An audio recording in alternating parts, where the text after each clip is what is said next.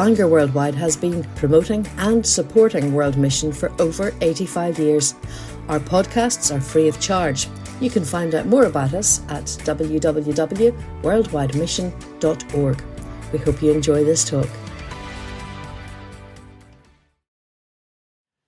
Well, good morning, everybody. And thank you, Jason, for your very kind words. Margaret and I are really delighted to be here. We're having a lovely week, and great to see all that's happening in these different events, and lovely to meet so many believers committed to the cause of mission. It's fantastic. Greetings to you if you're watching online or if you're watching on the Vimeo stream. It's lovely to welcome you as well. We hope, although we're operating remotely, you'll still be sensing the fellowship and the worship, but also the learning as we come to God's Word. We're in this little sequence under the heading Trusting God in Turbulent Times, and we now come to section 4 and this remarkable chapter 3. We're saving the little doxology for tomorrow. It's a lovely section, as you know, the final verses. So if you can be with us tomorrow, it does end so beautifully, this prophecy. But we've come to a very dramatic section as we look at a vision, a prayer, which Habakkuk had received here. And you'll see I've given it the word watch, because this is what also he was called to do, to see something about God's greatness. Margaret and I enjoyed being at Ballycrochan Baptist on Sunday, and I used a little illustration, which I wonder if I could repeat. Please forgive me if you've already heard this. But some years ago, Margaret and I had the opportunity to try abseiling. Do you know what abseiling is? When you're sort of dropped off a cliff backwards. And you can see I had polio when I was a kid, which makes me a little bit wobbly on my feet, and so it's not really a habit of mine to engage in extreme sports. But I did have a go at abseiling, my one and only try, and here I am to tell you the story. And I decided it would be fine to go off the cliff. It was a Scottish coastal cliff, because at the top was a man who I knew very well, a good friend of mine.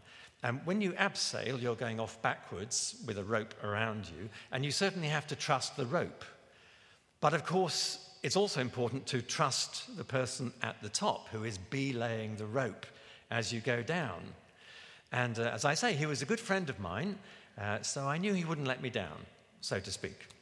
And I landed safely, because the principle there is, as you have a friend and as you get to know a person well, then you begin to trust them more and more. That's normally what happens. And that is significant, I think, as we come to this chapter, because the big issue that we've been looking at in this prophecy, and especially focused here, is, can we trust God?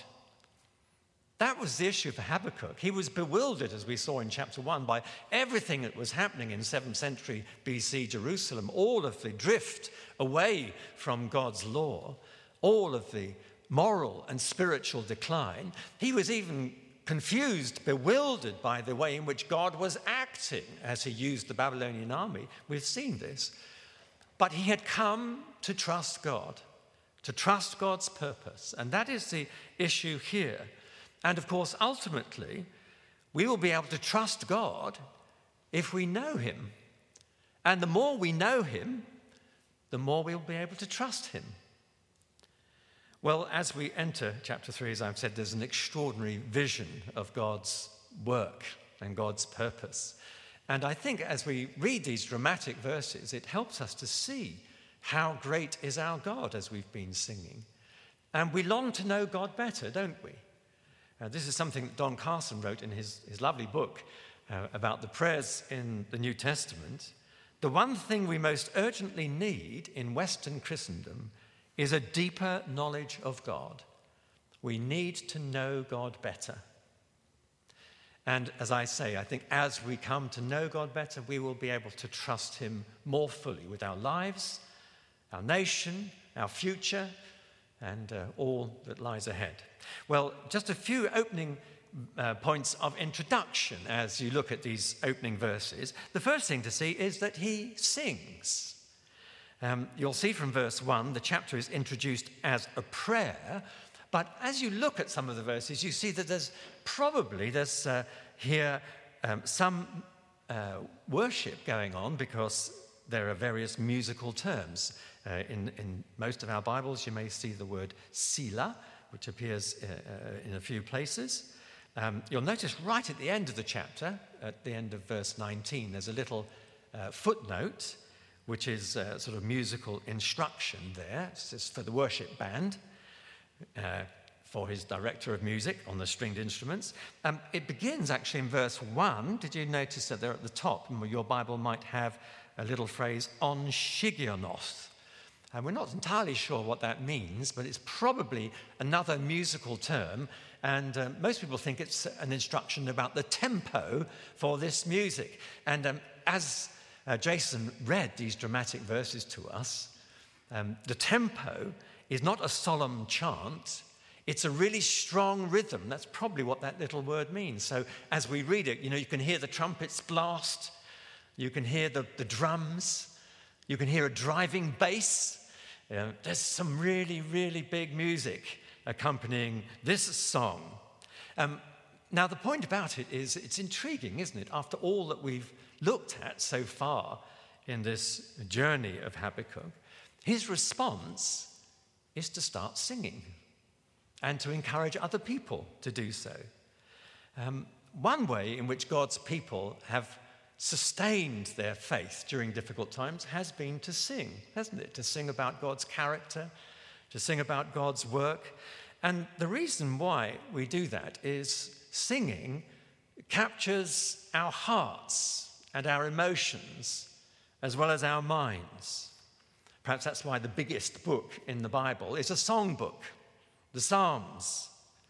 I don't know if you're like me, but sometimes during my life when I've traveled sometimes to difficult places, or I've been up against it a little bit or on my own, I sing hymns, usually under my breath, but I will sing of some of the well-known words of the old hymns which remind us of God's greatness, God's character.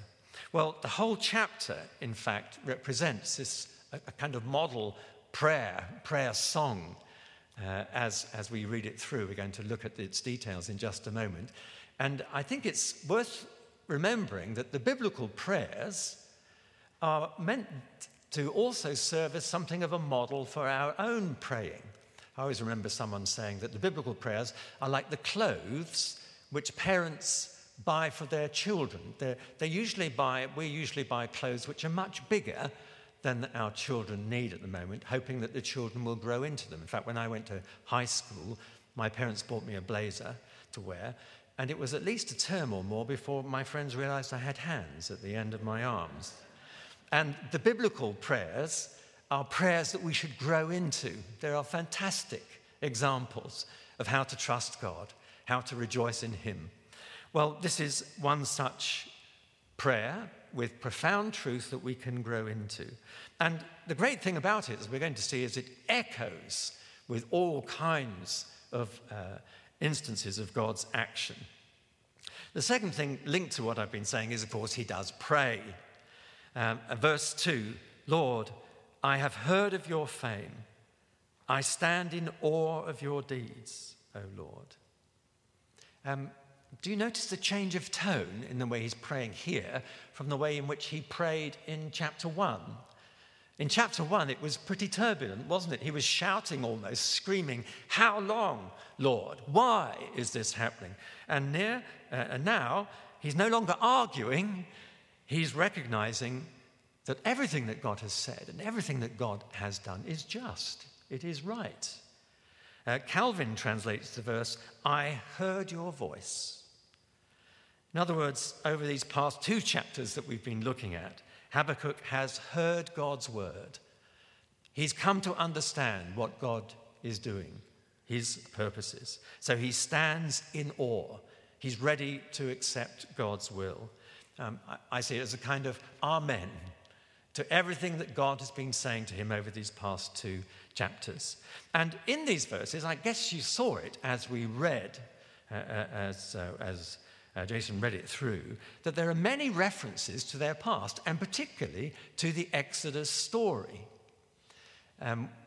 This, of course, was their finest hour.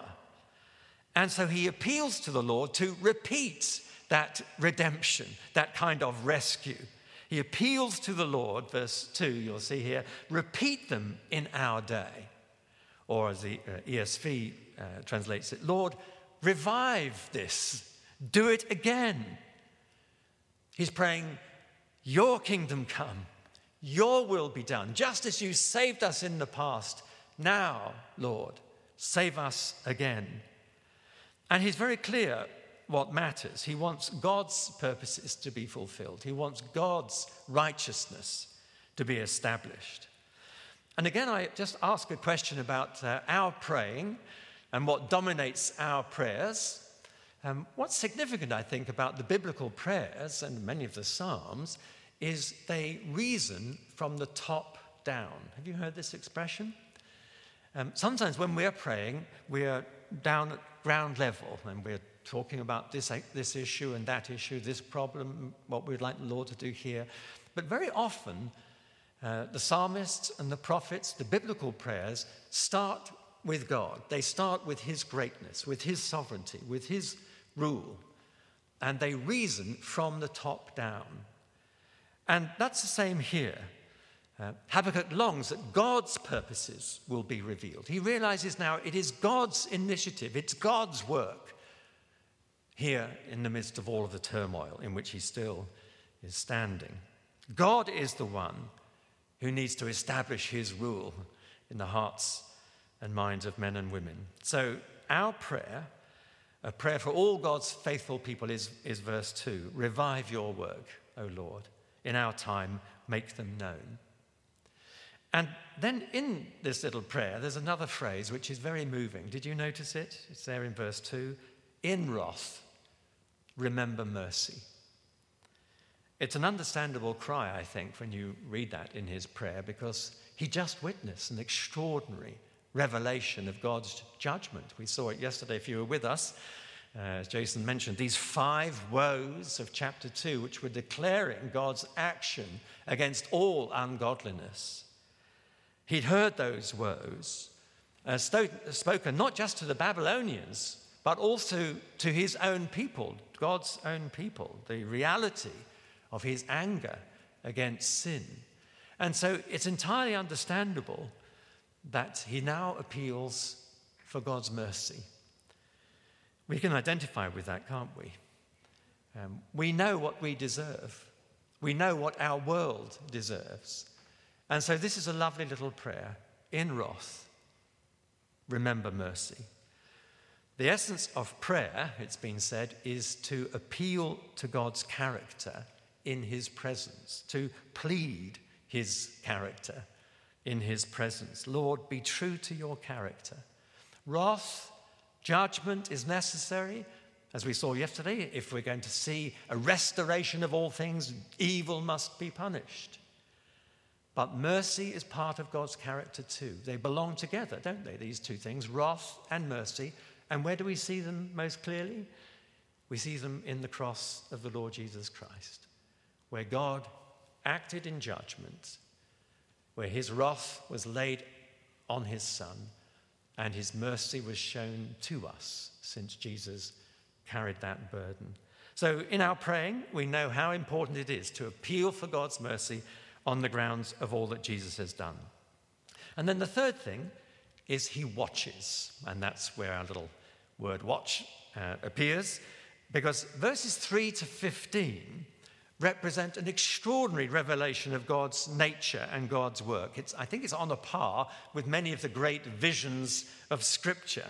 In fact, he was sent reeling by this remarkable vision of the warrior God. We'll start tomorrow with verse 16. I heard and my heart pounded, my lips quivered at the sound, decay crept in my bones, my legs. He was shaking like a leaf.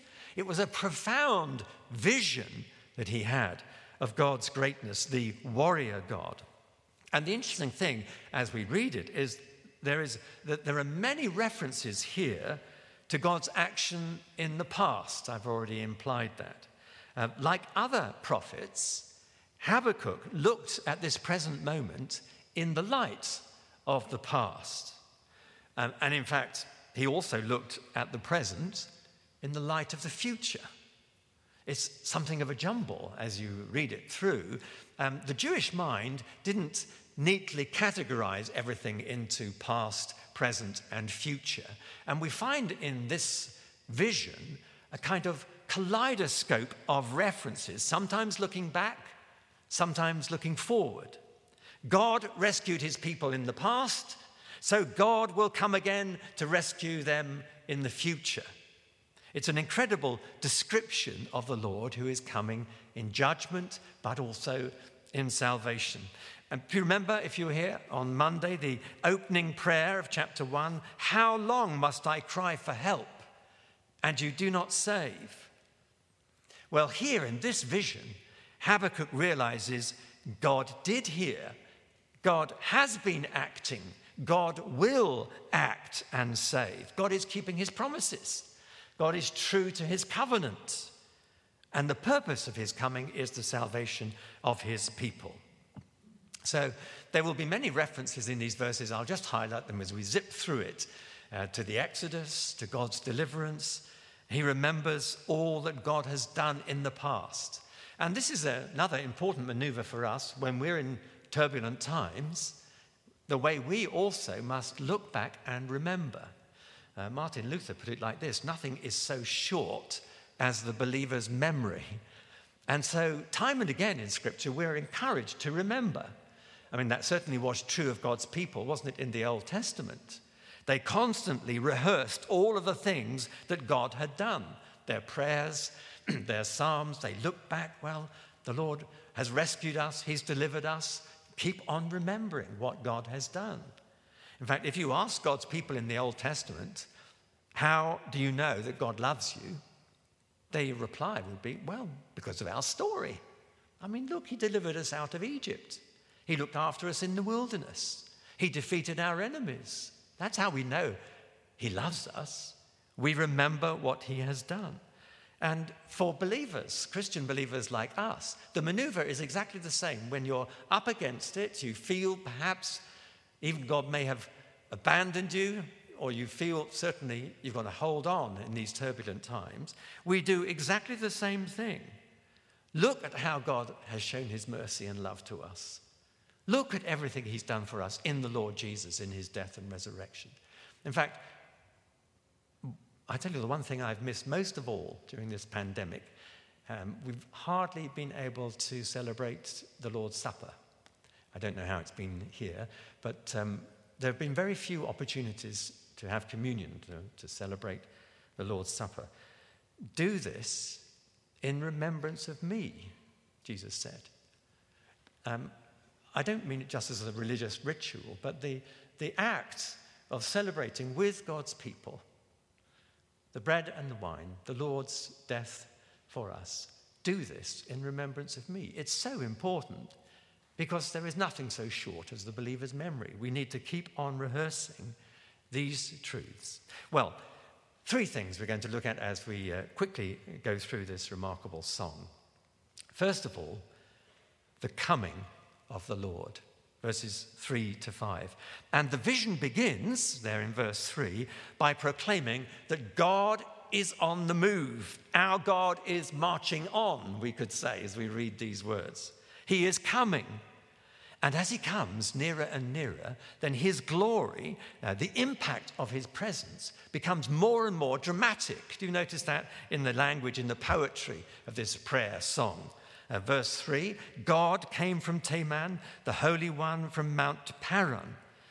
This is a reference to the area of Sinai, of course. That's where God first revealed himself to Moses, do you remember, in the burning bush? And that, of course, was where God revealed himself to the people in that dramatic encounter at Sinai when his presence and power were revealed in his law. And verses 3 and 4, it describes the radiance of his presence as he comes. His glory covered the heavens and his praise filled the earth. His splendor was like the sunrise. Rays flashed from his hand where his power was hidden. This is, again, probably a little reference to the fire and the cloud at Mount Sinai, do you remember? But they also reminded Habakkuk and the people of God's glory of God's power, whenever he comes, this is what will happen. His glory is an expression of his kingly authority.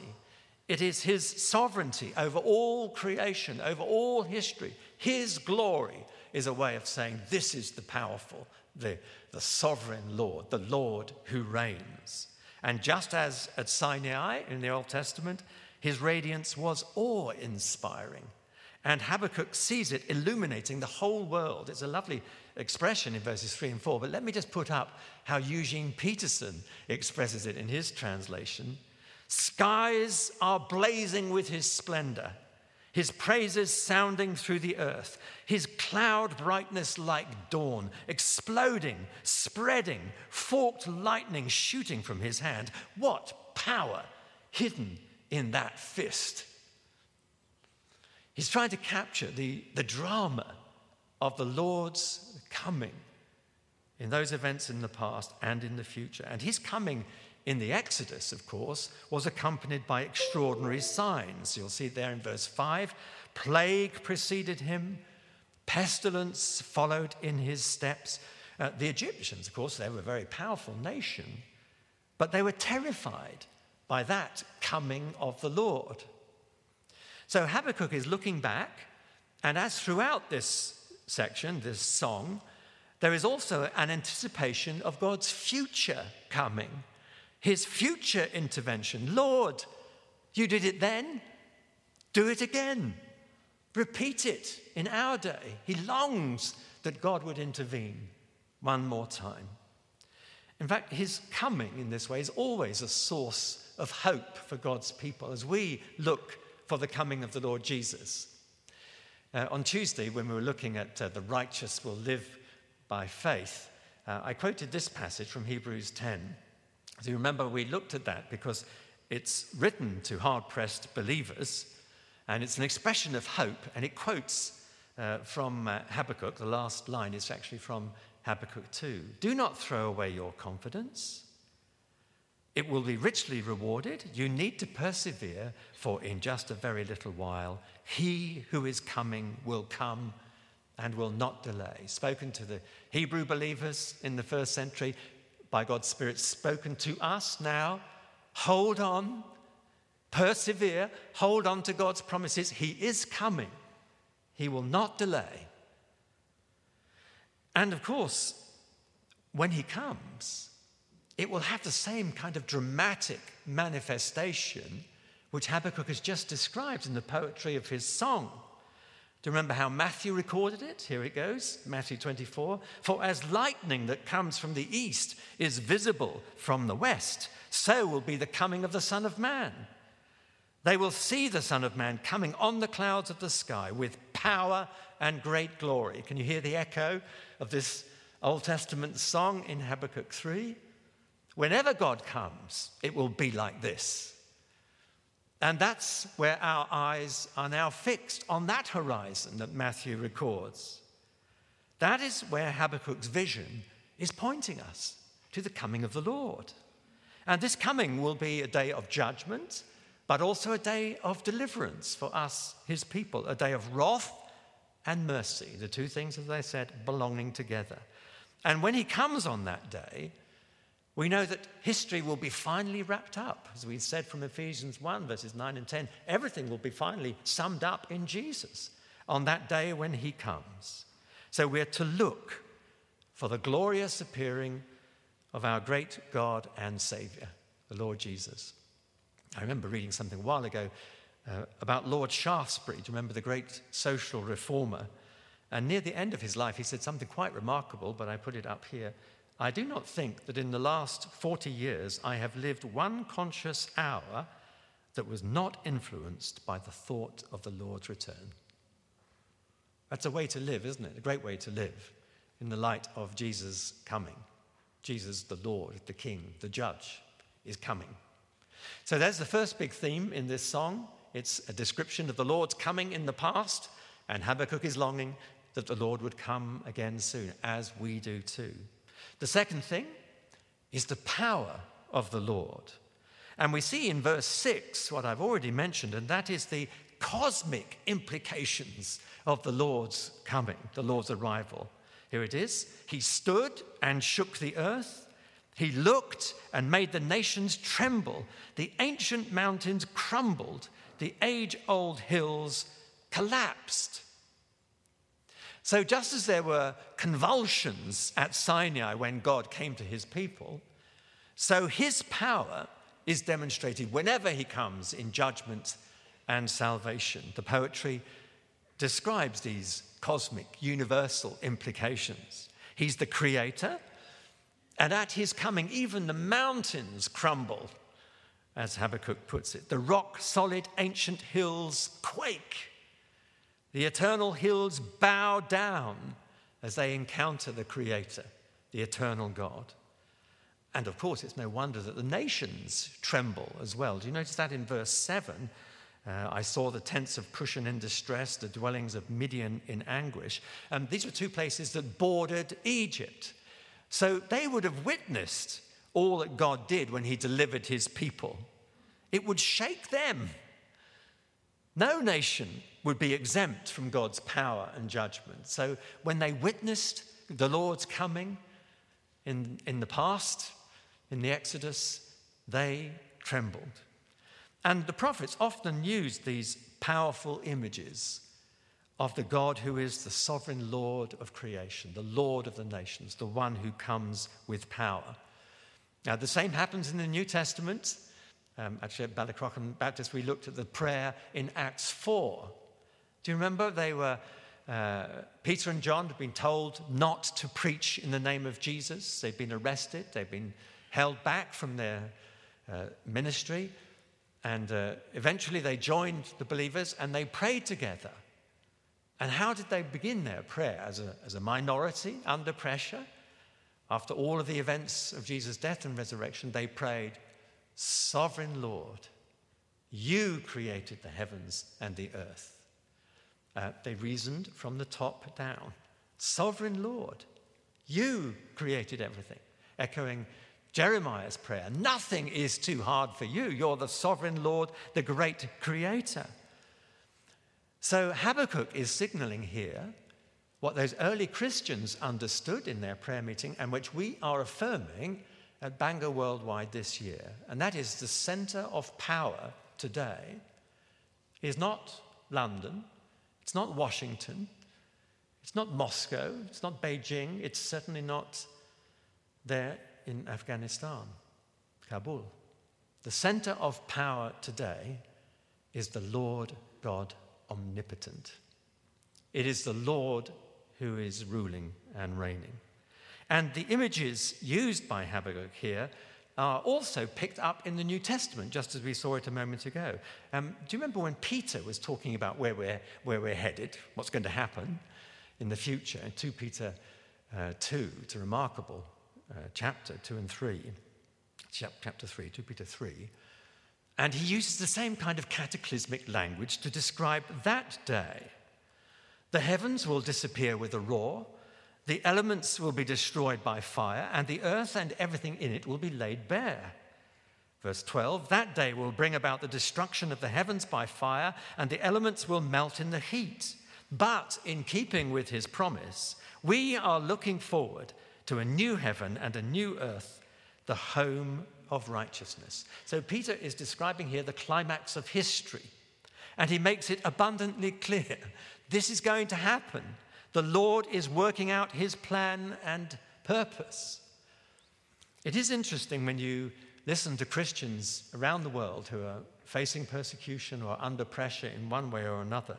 They take enormous comfort from the fact that despite all of the turmoil around them, God is the enduring, faithful God who will fulfill his promises, who will come. He is going to keep his word. And as Habakkuk says at the end of verse 6, his ways are eternal. This is the Lord who is in control. As I've thought about this theme, the Lord reigns, and the reason why I love Habakkuk is that there is some realism in Habakkuk, isn't there? He was bewildered by what was happening in his world, and it would be a surprise to me if most of us also don't at times feel bewildered by what's happening.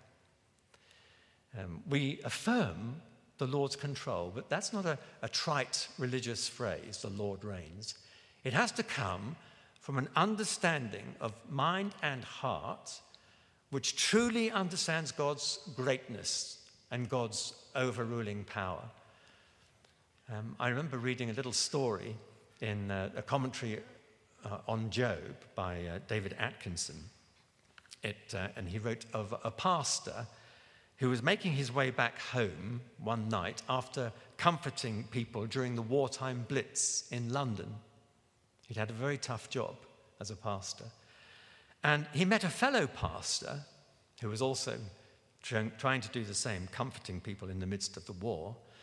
And this fellow pastor, with some exasperation, some bewilderment, said, "I wish I was on the throne of the universe for just 10 minutes.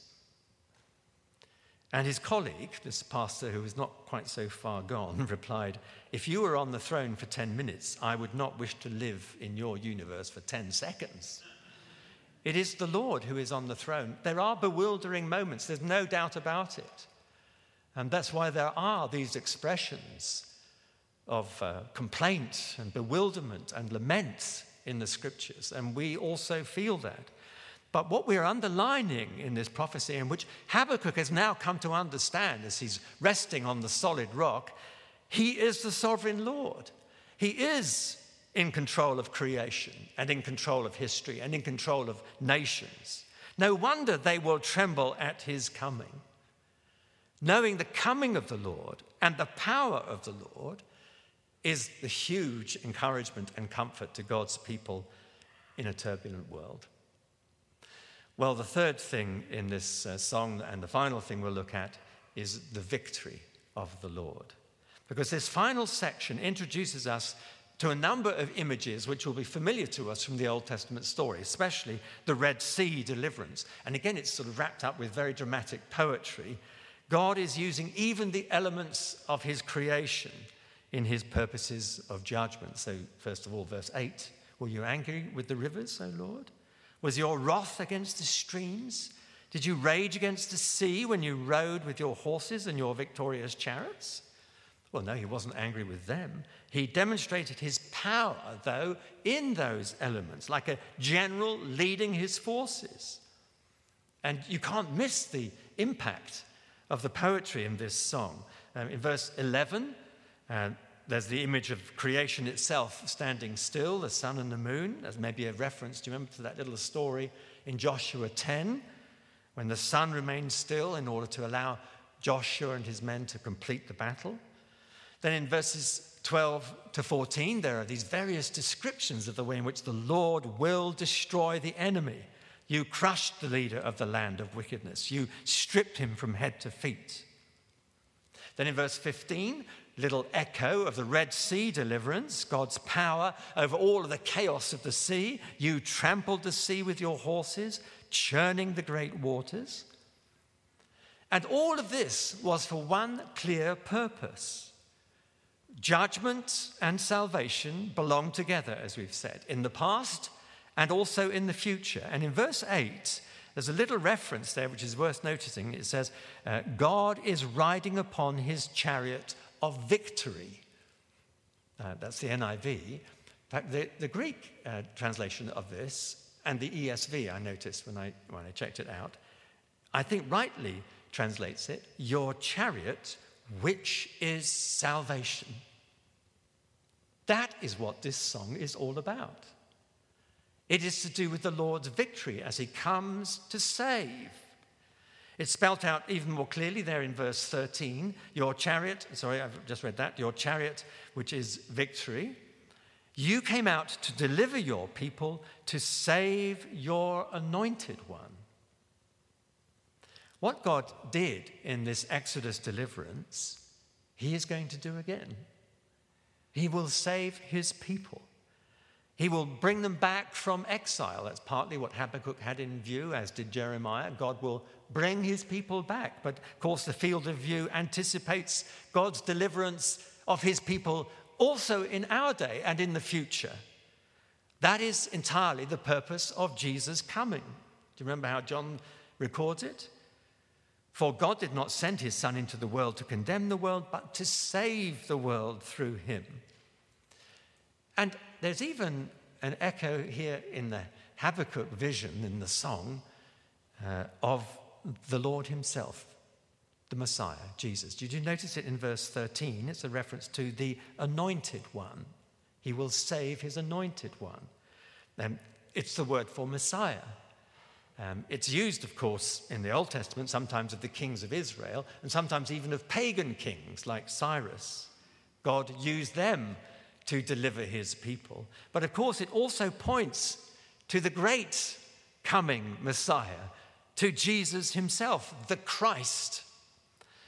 And at the cross, the Lord Jesus was the one who bore God's wrath, his righteous anger. It was there, as we've said, that judgment, wrath, and mercy met.